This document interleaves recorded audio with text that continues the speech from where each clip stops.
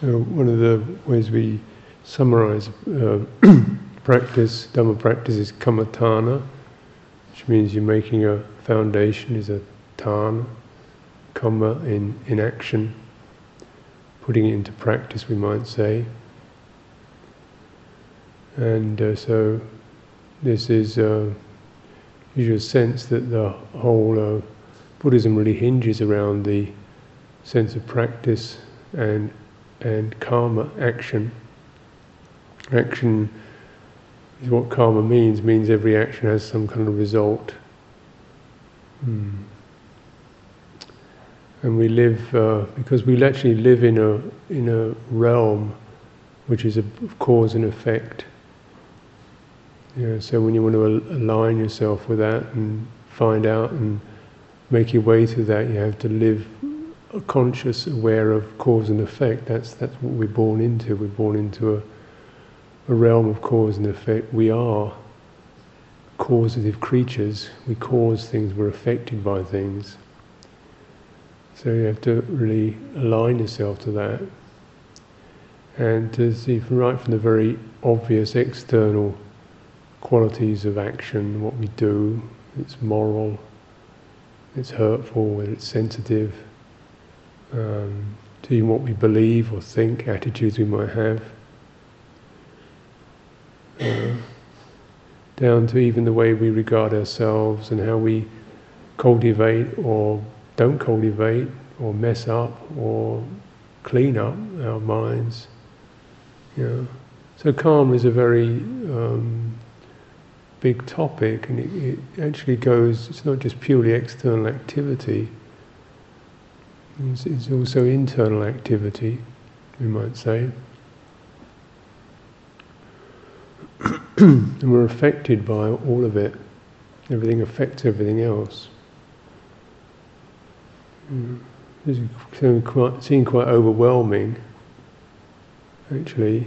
You recognise you're affected by the weather, by the politics, by the economic things, and also just by your own personal context, what's happening in your body, your health or lack of it, aging. Also affected by, very powerfully affected by parents and social conditioning. So we're kind of programmed and tuned in, and blueprints get laid down from when we were born, brought up, and then you're in a society which conditions you in terms of certain values of what's proper or decent or polite or manly or feminine or whatever. What's funny, and then also just the whole kind of sense of something in one's mind is continually looking for, intending towards whatever's pleasant. So that's an action too. That's a kind of intentionality. So the action is karma, but karma is fundamentally is not just an event. It's a force. It's a kind of an energy. So it's not like there's kind of matter or lumpy things, and then there's kind of other lumpy things, and occasionally some sort of spurt of activity occurs between two lumps. But actually, it's just everything is dynamic.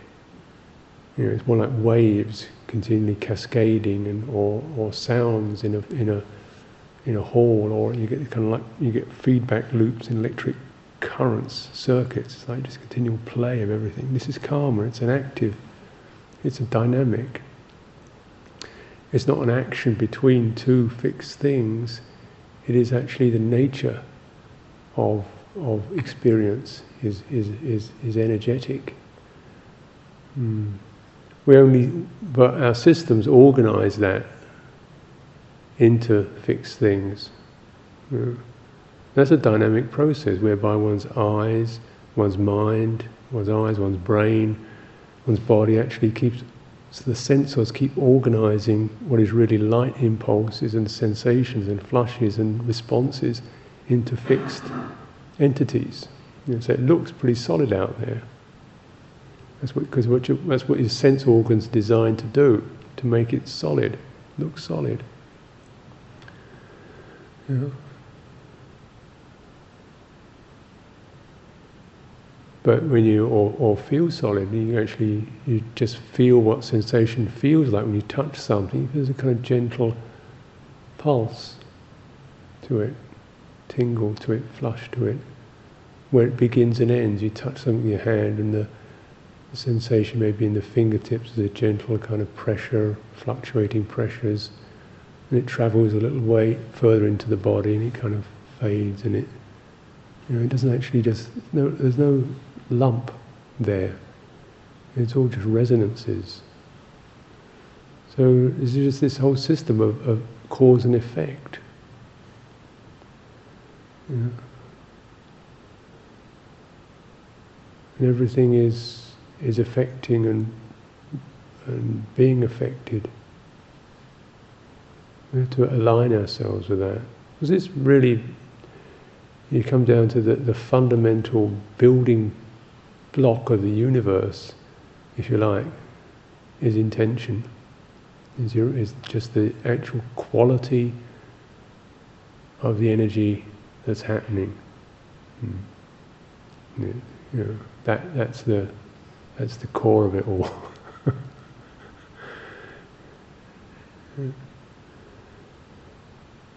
This is very difficult to really, conceive of, because sense organs are so good at establishing things as fixed and solid and out there. So when you close your eyes, you remember. That's an activity, remembering. And when you have your eyes open, what occurs is you see something, and then there's a particular reference to a meaning. You don't actually see in things. You see and interpret. Eye picks up some light and assembles it into a pattern. That's Joe, that's a cow, that's the door, Immediately you get it. Yeah? That's what meaning is. That's a certain activity occurs, it's called perception. And so you just had an eyeball down on the floor, wouldn't know what was going on. But it's when it gets, as indeed, a newborn baby is still trying to figure out, trying to figure out what is in. Eyes swivel round when they open up, trying to figure out what's going on out here. Looking at these kind of pink things that appear in his field of vision, recognising, well, that's a me bit out there. Don't eat it. That's my hand. You see them doing that a lot, very young children, don't you? Very little tiny tots, kind of gag, trying to test out how the thing works, the body works, and what's around. Painful experience, sort of thing. Yeah. So this is kind of what we experience then is you can see as a kind of very obvious external level of that. What seems to be external.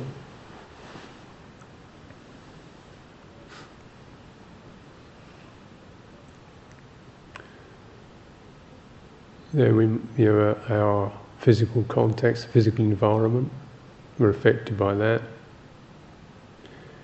You might say another level, there's kind of social environment, what other human beings are doing. We all tend to live in states which are kind of loosely held together by laws and customs, so we're all kind of inheriting that and affected by that.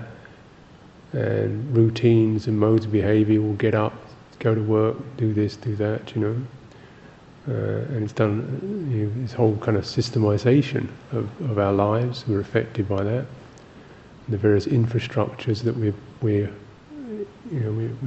follow in this country, we're affected by that. And you get value systems, you're affected by those. And I call these different fields, they're fields of experience. And we are kind of somehow nestled within all this. And somewhere in the centre of it is the field of the body, what the body's doing to us at this particular time, with its flushes and pulses and twinges and vitality and lack of it, tiredness, happiness, physical pain, disease and so forth. There's all that stuff going on, being affected by that. And then there's the thinking mind, what the thinking mind is doing, what it's bringing to our attention. We're affected by that. We can be thinking about work tomorrow, work yesterday, family, friends, problems, points, issues. So we're affected by that. It gives us a certain busyness or buzziness to that, an energy there. You get quite overwhelmed by it sometimes. You just want to stop it all. And there's also, we might say, the emotional field, which is our moods. Not just the moods, but the general empathic tone, the hedonistic tone. You feel light, you feel breezy, you feel spacey, you feel dense, you feel a bit overcooked, you feel a bit bleak. Just that, you know. And then it could be more formulated emotions like anger or fear or dread or joy or excitement. You know, see, that's all that's happening, and it's kind of flooding in and out. That's what's going on, isn't it? Is there anything else going on? Apart from that, all that we could say is karma, cause and effect, because it all generates, it gets something, it has effects, you know. Yeah.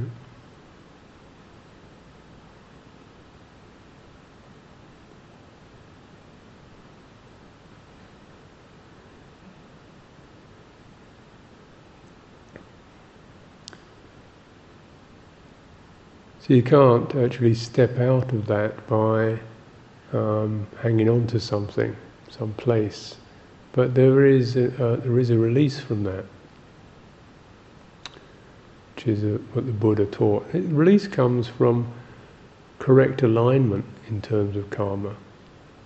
You know, very often we're pushing against something we're resisting things, we're struggling with things, we're looking for something to happen that isn't happening, we're regretting something that happened in the past. There's kind of all kinds of inner tensions and torsions going on. And then there's a certain amount of concern about one's self-image, what will happen to me. And the big lump in the system, of course, is that really goes out of sync with everything, is the sense of self. You know? So the sense of self is something that tries to supervise the whole lot. It's a kind of a catch-all. It comes back and says, well, this is what I'm going to do. This is what I'm going to be. This is how I'm going to make this happen or not have that happen. You know, so that kind of everything comes back to that, doesn't it? And when you begin to just feel into what that feels like, it feels pretty heavy at times. You know, oof. So maybe it's trying to handle this whole conjuring act, but yeah, it gets pretty busy and pretty stressed, just trying to cope with the scope of phenomena that one could be in dealing with. So most people just start to shut off certain areas, like just, you know, can't think about that, can't handle that, don't know about that, don't want to know about that, stop that. And if we can't shut it off, then blot it out with something else, you know. You know, like the world's too big, isn't it? We get overwhelmed. So we kind of shut things down or load ourselves with other things, so it just kind of blots things out. I don't have to think about, you know, the future, the family, the past, possibilities, what I might be, what I could be, what's going to happen to me, what's not going to happen to me, what never's going to happen for me, what should have happened to me, and so forth. It is, give me a drink, do something, get me out of this thing. So very often you can't actually handle the amount of stuff that's ricocheting around, and we just try to find something to fasten on to. But that's a strategy which I suppose we all adopt, you know, to a certain extent. It's kind of coping strategy. But it gets kind of the effect of that is not great, because you get a sense of like you've got to keep on the run. You've got to keep ducking and weaving, and sometimes it doesn't work.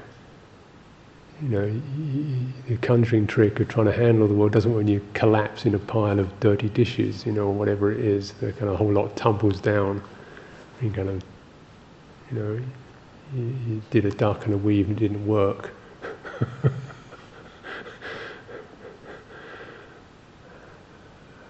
And we have to, recognize our vulnerability, the impotence of ourself.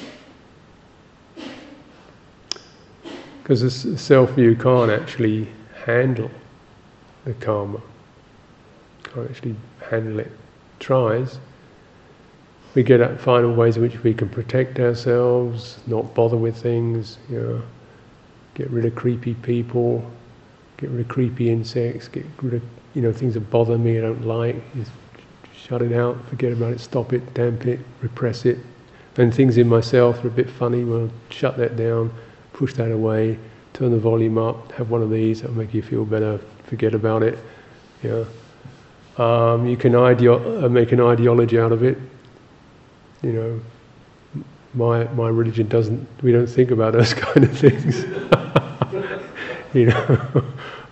I don't believe in that or whatever. So that you get this kind of strategy, which can occur in relationship to any of these levels, external level, events, or the internal level, internal events, disease, death, loss, bereavement, not getting what one wants, feeling frightened, feeling lonely. But the more that we adopt these strategies, the more that there's a build-up of all sorts of tangled feelings and moods and energies in the mind. The karma is still there, but it's not actually coming through in a straight way, so it gets sort of twisted up. So people often find there's 2 or 3 voices in their heads. Shut up, stop it, don't talk about it. Maybe I'll think about something else. Oh, it's a good idea. Stop thinking right now, okay, what should I do with this? What's going on, Who's talking to who? It's like the feedback loops are just playing.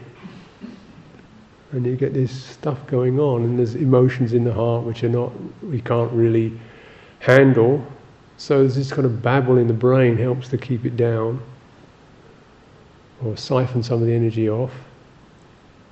And it gets very confusing because our self apparently becomes quite clear it's not a coherent thing, and it's not a happy, fulfilled, pleasurable, easeful thing. It's a series of strategies and in coping mechanisms, and it gets like that. And sometimes it can't manage it, so we have to do a lot of denial and distraction.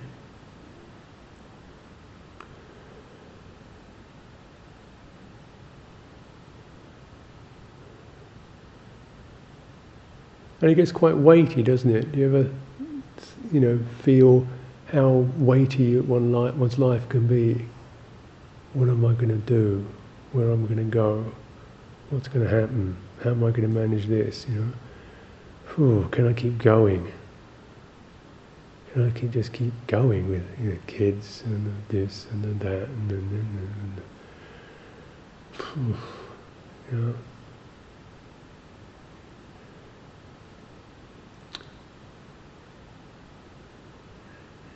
So the sense that is actually what the self-view as an experience does.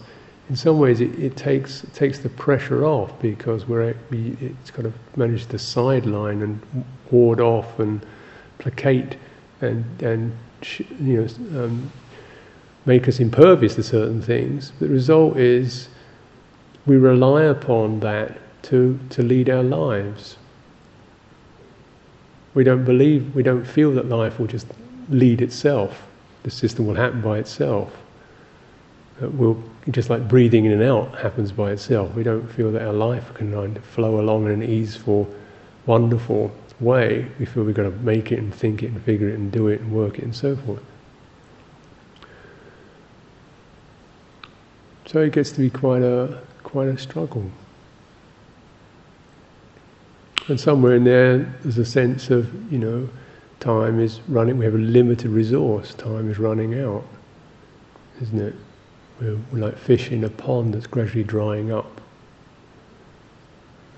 How much energy do you have left?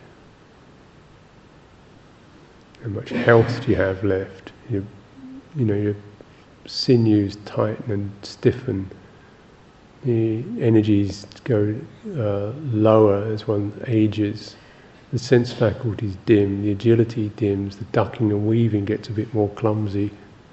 You don't sleep so well, you get troubled dreams, things like this. So, how much more have we got left?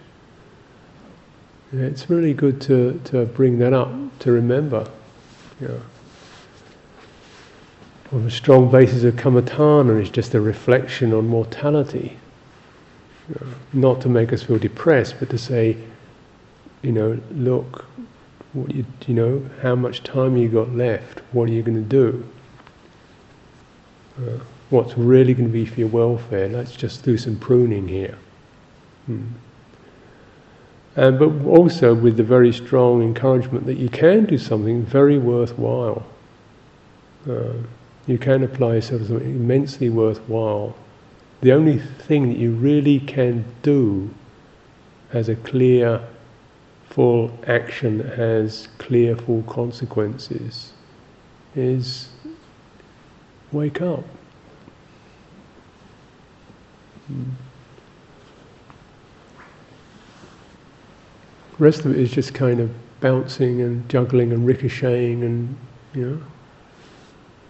And that's what we're going to do if we don't think there's any option, naturally. Everybody wants to just try to get by in a happy, healthy way. But there is an option, the waking up option. And so the kind of activities that one undertakes in order to bring that around are considered the most purposeful activities. This is called the karma that leads to the ending of karma.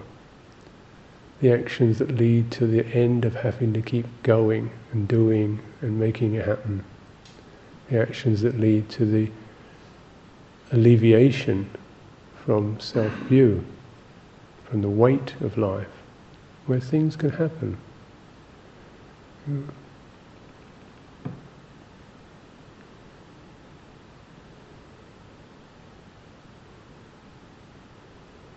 Meditation is a very fundamental requirement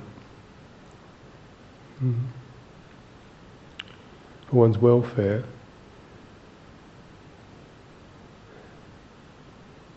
And essentially, it resonates through the whole of the world that you touch, because if your system is strained and stressed and tetchy and fearful, then what kind of energies are you going to be putting out? So it's hardly considered to be an indulgence to actually refresh and brighten up the system. It's considered to be an act of great compassion for the world, to make oneself less of a blight on the planet. Because we're very potent creatures,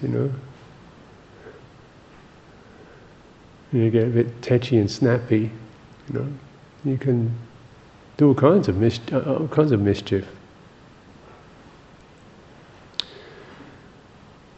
So the sense of really healing one's own system is a requirement, absolute requirement.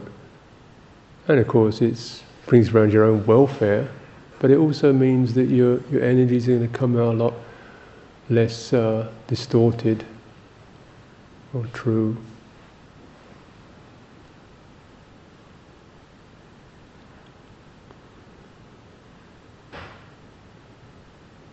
In terms of the most immediate source of calm is our body, our thoughts, our hearts. And actually they are very much interconnected.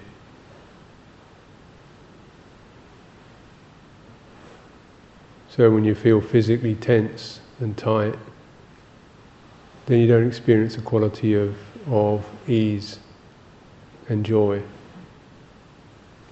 When you feel physically strained and depressed, you don't get the sense of mental agility, clarity of mind. You don't think straight. When you think too much, you lose touch of the body. You get abstracted.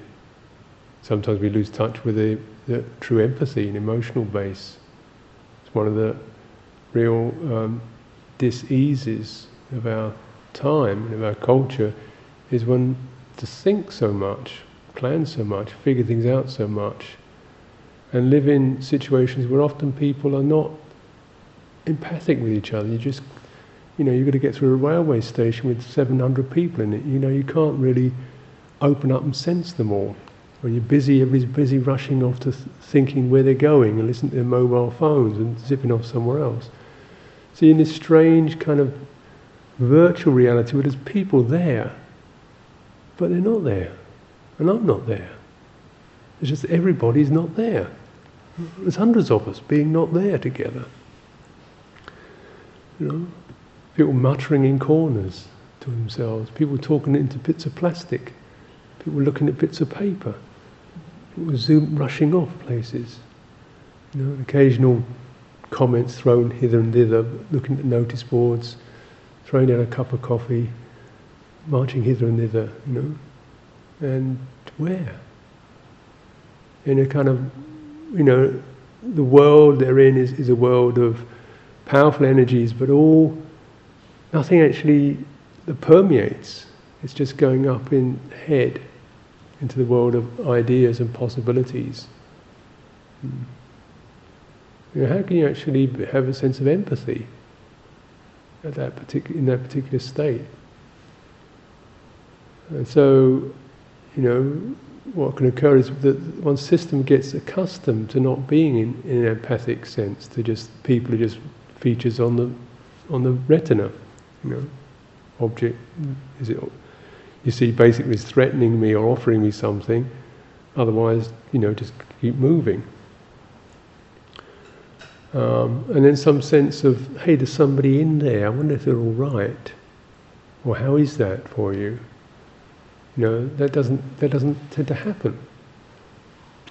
So one kind of gets used to that as a way of being, because it certainly makes functioning a lot more quick and effective. Isn't it? You don't have to feel out what's going on. Just think in terms of 2 o'clock. 5 of these, 10 of those, do that, and you can get it in the abstract world. And so we're often in our culture, we're very much conditioned into that, living at that level. And then we might be living in a street, in a city, there's 700,000 people in that town, 8 of them. On your street, you've got maybe 100 people on the street. 3. A lot of people, you're not with at all. Visiting somebody the other day, living in a little house, shared house with 4 other people. They didn't know each other. Everybody has a little room. There's a sort of shared bathroom. Obviously, actually, simultaneously shared. 4 of you in the tub together could be a bit much. Might be good actually. Get to know somebody, wouldn't you? So using the lavatory and you're having a bath, fine. But there's sense that there's actually nobody lives there who would just have their clothes there and their possessions, and then people are off at work, and then and then they go off in their car, eat in a service station on the motorway, talk to someone on the mobile phone, go to the office, write a few emails, and there's no actual sort of real people there. You go home and go to sleep, get up, go out, come back, then you go off for your evening out. But actually there's a house with 4 people who don't actually know each other. And this kind of accommodation, and I suppose we might not live like that, but in your street, how many people do you actually know, say hello to, or say more than hello to, and hello is just a kind of it's gesture, but that you really feel some sense of empathy for, feel that they have empathy for you, interested in you, concerned for your welfare. So what's it like, Where do you go when it's like that?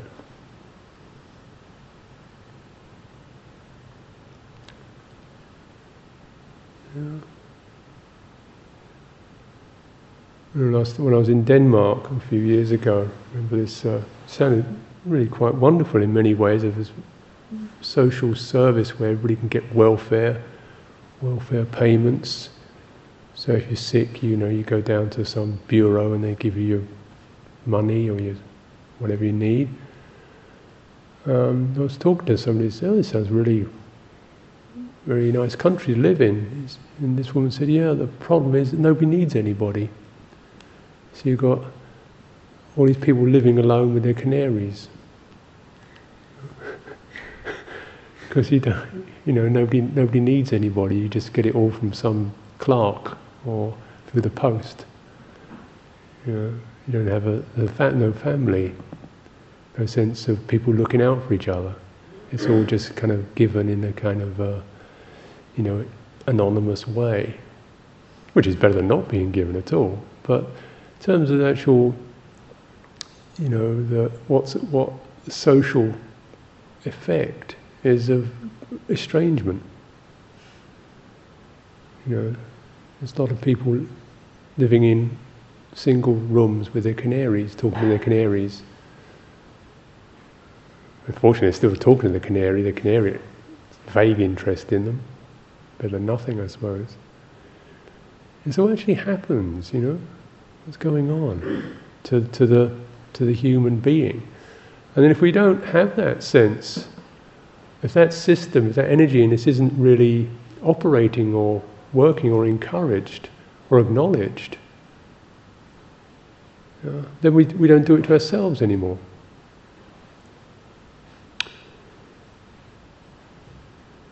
If you don't get that message from other people that, oh, well, how are you? How are you doing? Having a good day? I noticed you. Not just a speck on the screen, but what's happening for you. If you don't get that message, then you're not getting some encouragement that that's a thing to do, to look in and have a sense of welfare. I can get like that, just kind of plodding around doing tasks, and then somebody just says, "Well, how are you?" And I go, "Oh, yeah, oh." And it's just a sudden kind of the reality shift from being all out there doing. There's a sense of another dimension, and it's a most useful question. Not that has there been an answer, but just to remind. How is it? And then this is something that we take into meditation. Not making meditation just another series of functions or tasks, but how are you now? Just how is it now?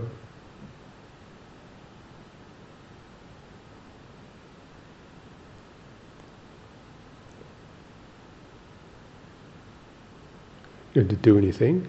Doesn't have to be any particular way. Doesn't need to be that clear even. You're not going to come out with a kind of printout, record of every emotional twitch or feeling that's going on. It's not. It's a vague sense of, well, I'm okay, I guess. But then just a reminder that we have the possibility for unconditioned ease and happiness. And if that's not there, what else is? So when we have that kind of reminder, which the Buddha Dharma presents to us, there's a possibility for the complete absence of stress. Now what's happening? You can recognize and feel a certain tension in the system, a certain absence, a certain feeling of holding on, waiting for the good bit, holding out against the possible unpleasant things, leaning towards the future, sort of feeling a bit cowed by what went on yesterday. Suddenly it becomes clearer that there's quite a lot of cramp in there, quite a lot of imbalance in there. It may not be manifesting as huge mood swings because, personally my system has learned just to cope with it all. I don't explode that often or implode. I just kind of keep going.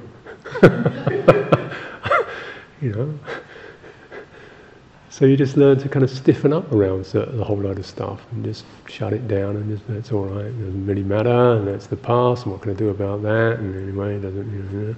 Get on the day, keep going. Got to be good. Got to keep going. Can't fall apart. So you get that kind of tension, stiffness, and then.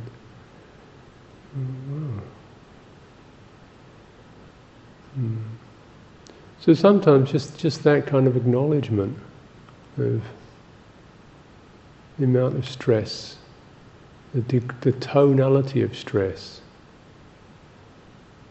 worry, not restful, not really settled here, not feeling, fulfilled here, not feeling, not getting enough of this or whatever, not getting enough.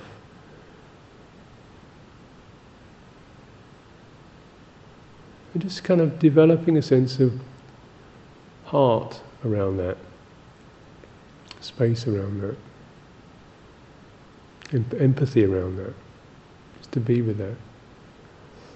And this is not doing that much, but it's the beginning, and sometimes it's these very simple and subtle beginnings that open up practice of the pathways of the Brahmavihara, the uncontracted heart.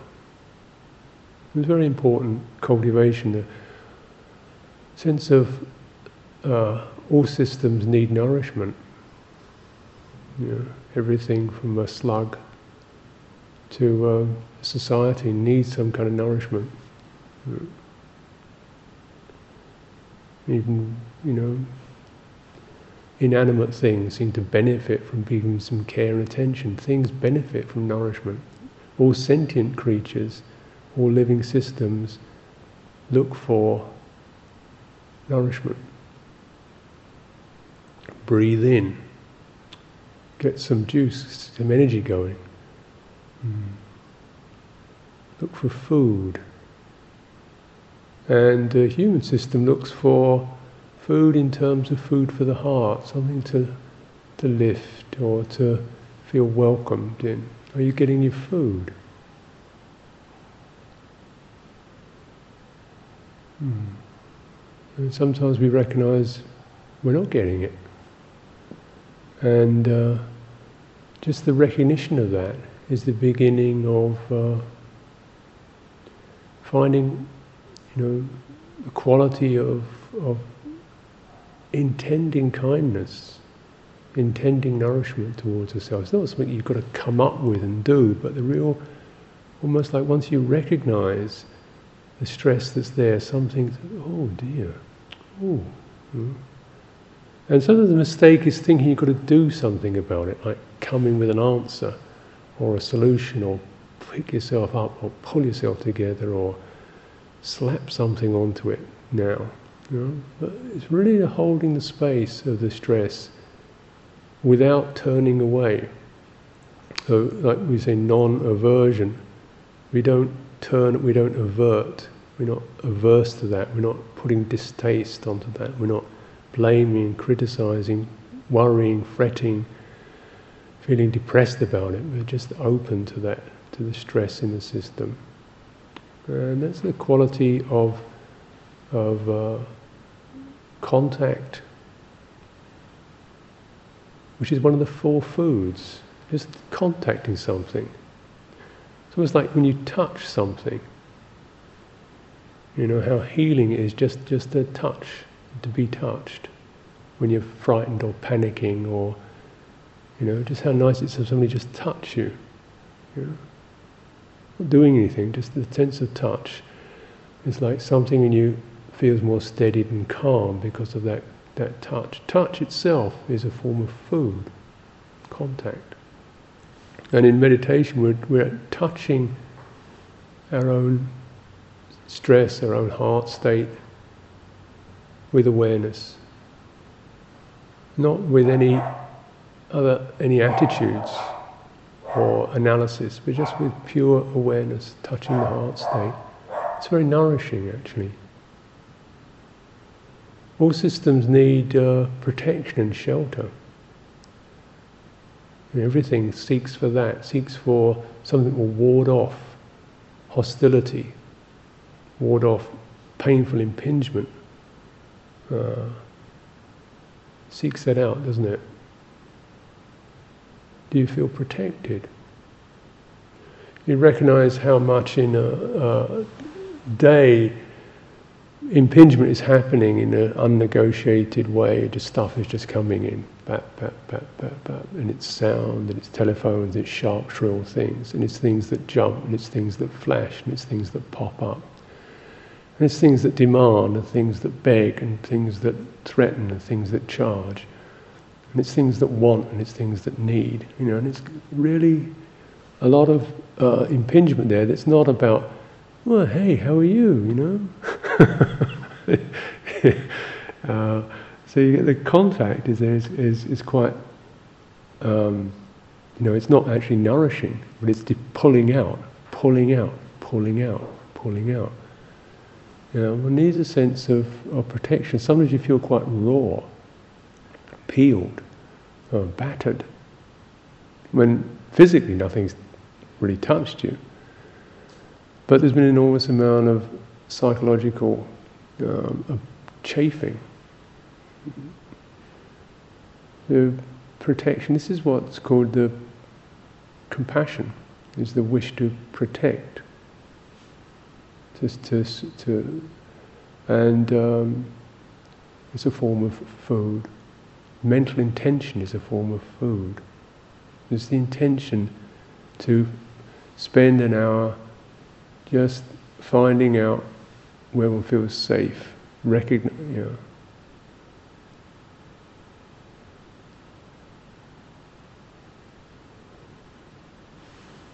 Now, most of us, actually, in any particular moment, say, "Well, yeah, nobody's fine, nobody's bothering me. I'm safe. I'm okay. I'm fine. Let's go." But though we think that physically we may be okay, but we don't really know it deeply and fully. The parts of your body haven't actually recognized that the pressure's off now. So there's still some tension in the hands, there's still a kind of tightness in the belly, there's still a kind of shieldiness happening in the chest, because we haven't actually let the body recognize or fully recognize. So a lot of our meditation practice is just about pervading. What samadhi is about is not just the sense of tightening up to concentrate, but actually steeping, saturating your entire being with calm, with ease, with stability, with warmth, with joy. This is what the basis of samadhi is. It's often translated as concentration, but I think it's quite a unfortunate term, because for most of us concentration is one of those tightening up experiences where you focus on one point, hold it, get on with it. There's a kind of urgency to it. And samadhi is actually a sense of unification that occurs when your whole system is present and easeful There's not one bit that's left out. This is so. Meditation is really one of the primary cultivations of it is to cultivate samadhi. And so rather than thinking of it too much as get concentrated on the breath or concentrate on a mantra or you can't concentrate or you've got to be one point, just the fretting and the stress of the heart. Or it's another thing you've got to do. A bit more weight for your poor battered ego to struggle with and feel itself can't manage. But just spend time going through the body, asking the right shoulder, hey, are you all right now? Running down the arm, each finger, just letting it soften and relax. Going into the tongue in the mouth, the eyes, around the eyes, just touching them with awareness. Breathing in, breathing out, touching with awareness with a sense of, may this be well. Doesn't have to be well, but you're free to. Because the way the system is if you stress is something that's conditioned into the system, it's actually not innate. We're not born stressed out. We get conditioned into it. So if you can just come out of the condition, out of the additions, out of what gets loaded on, you come back to an innate state, which is unconditioned.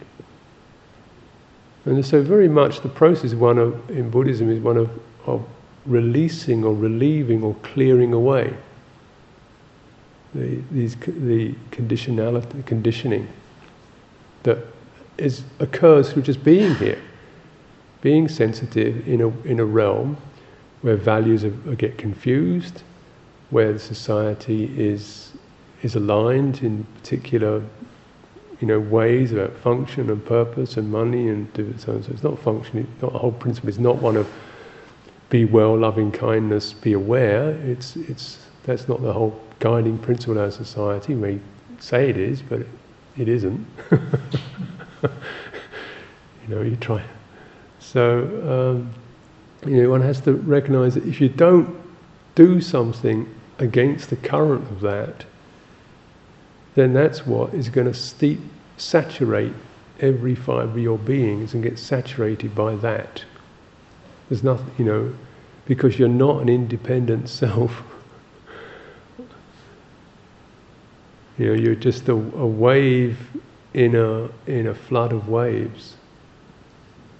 And not only you're not independent, but you're highly creative. That means that any effects that occur in this realm can be taken and fed back and magnified. So you can have somebody says something to you in the morning, a bit unpleasant, a bit sharp, and you can keep that going for the day, building it up. So your system has the ability to actually feed back into itself. How come, you go to the office, rush to get there on time, things break down, phone doesn't work, sort that out, angry client, do this, do that, get back, get in the car, rush, the car doesn't start, okay, get that sorted, get in the traffic jam, right, get home, and then the door squeaks and you blow up, right? That door is driving me nuts. How come a door can drive you nuts, Because all the other effects have been stored and built up and amplified into this overwhelm, so you're at screaming pitch, and then, the sound of somebody dropping a frying pan and you want to murder them. Because that's what our system's like, it builds up and accumulates. If you don't do something about it, that's what we end up living with and being.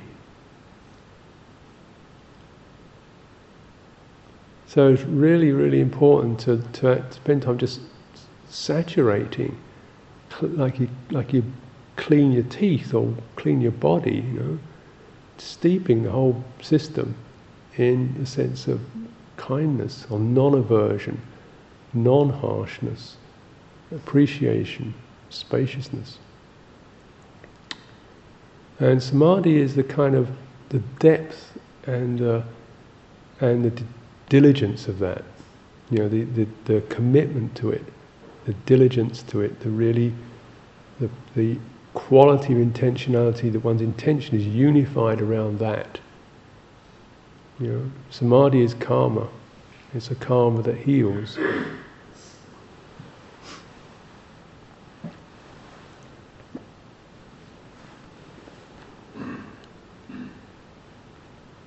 And if we bring that into the body, so it's not just purely a heart effect, but it's also embodied. You back it up with the power of the body's own energies, and you take that quality right into your nerve endings.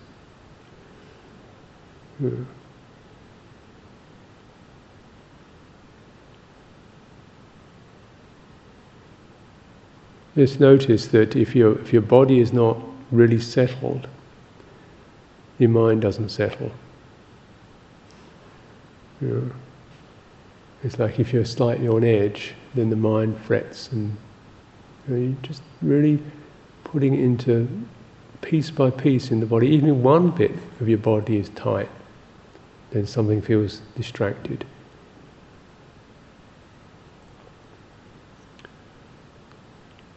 In meditation, we often just use the rhythm of breathing as a signature, as a tune to listen to. It's almost like the most primary rhythm we have. The rhythm of life is the sense of being nourished, filled by breath, releasing, relaxing, breathing out. Trying to get not just the air, but the whole meaning of that. Probably more important than any physical sensation. It's just the meaning of that and the energy of that. You can allow yourself all the time in the world to let an in-breath happen. You don't have to get it done and get on to the next one. You give yourself all the time in the world to let your body breathe out. You don't have to finish and get on to the next thing. So even just in doing something like, you're actually disrupting very powerful conditioning of pressure and urge and things that are tightening and draining. Really important to just do that without even thinking you've got to achieve anything or be a good meditator, because when the thinking mind, a stressful thinking mind, picks any idea up, it makes it into stress. When you have afflictions in the heart or about can't do, can't manage, it's so much effort, I feel overwhelmed, and you say, okay, well now meditate. Oh no, not another thing I've got to do. That's what it hears. It doesn't say, oh, this is the time to relieve your stress, And so, because the heart doesn't, that's what we kind of make these things into. Cessation of suffering becomes a source of suffering. Because you haven't done it yet. You haven't done your cessation today.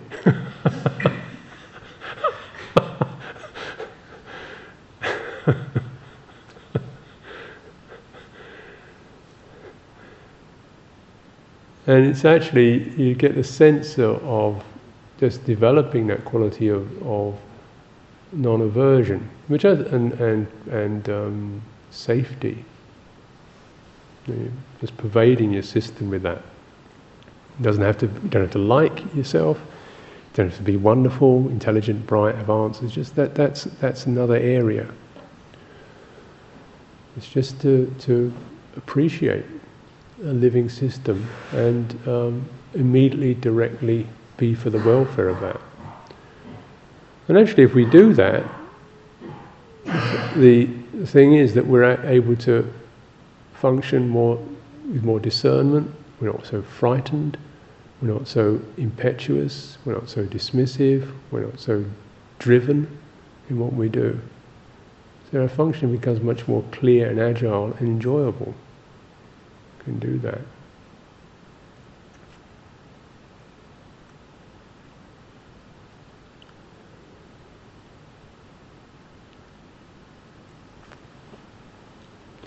And pervading, which is a very important feature of meditation, to be able to spread through the body, through the heart, and even to the world around us. You pervade in your memory the people you've seen today, been with today, may they be well. Just developing a sense of acknowledging them empathically. You have to like them or think they're great or approve of them. Just whether I approve of you or not. You're not you don't have a calculator. Well, let me think. You didn't know how much metta I'm going to give you. Well, I don't think it's worth wasting my metta on you. You've only got so much metta, loving kindness. I don't want to give it to people who really deserve it. It doesn't. That's not the practice, is it? Because if there's anybody in my mind who have got some feeling of, oh goodness, deal with him, I don't want to be with her, she's a problem, then that's going to be affecting me, isn't it? So it's really important to develop that sense of just sweeping around in your mind every day, at the end of the day, beginning of the day. There's a non-aversion. Am I contracting around anybody? Am I walling myself off against people? May they be well. Feeding the mind with that message.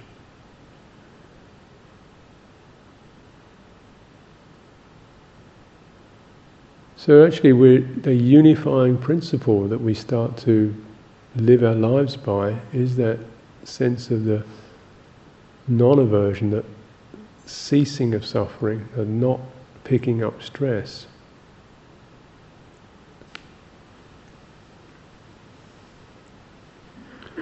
It's rather like, and the beauty of that is it takes the weight off. The system, once it's got something true to align itself to, feels in balance.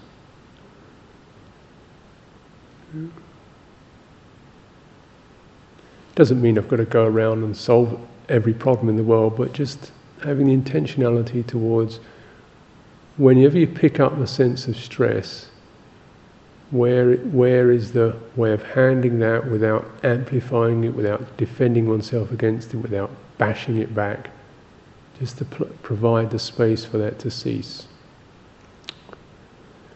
Non-aversion, non-cruelty, non-distraction.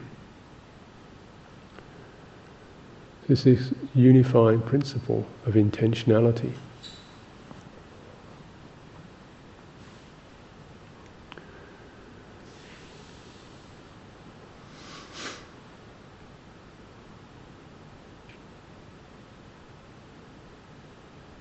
Believe it?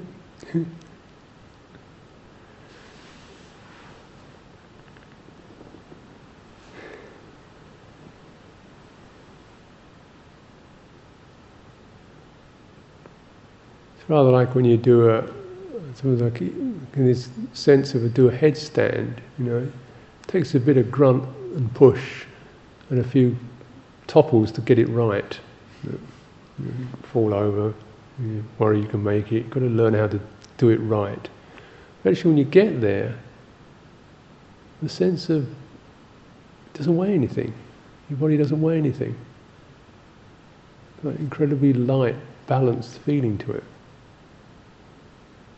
That's what it's like to be. In fact, it's not that no effort was required. Effort's required, skill is required, fumbling around is required. But then, actually, the place of balance feels very light. And you begin to sense how what is really required is an all-over vigilance, a sense of all-over attention, not leaving anything out.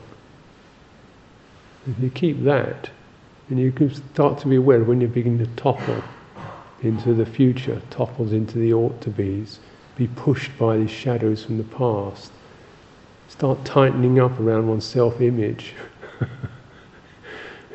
You know, and anything like that, and you crunch, you fall over.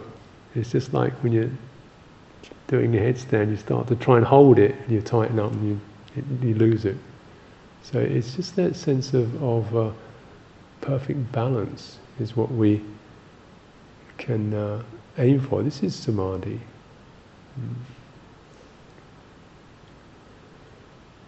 And it's something you can really see the possibilities of attuning to in your daily life.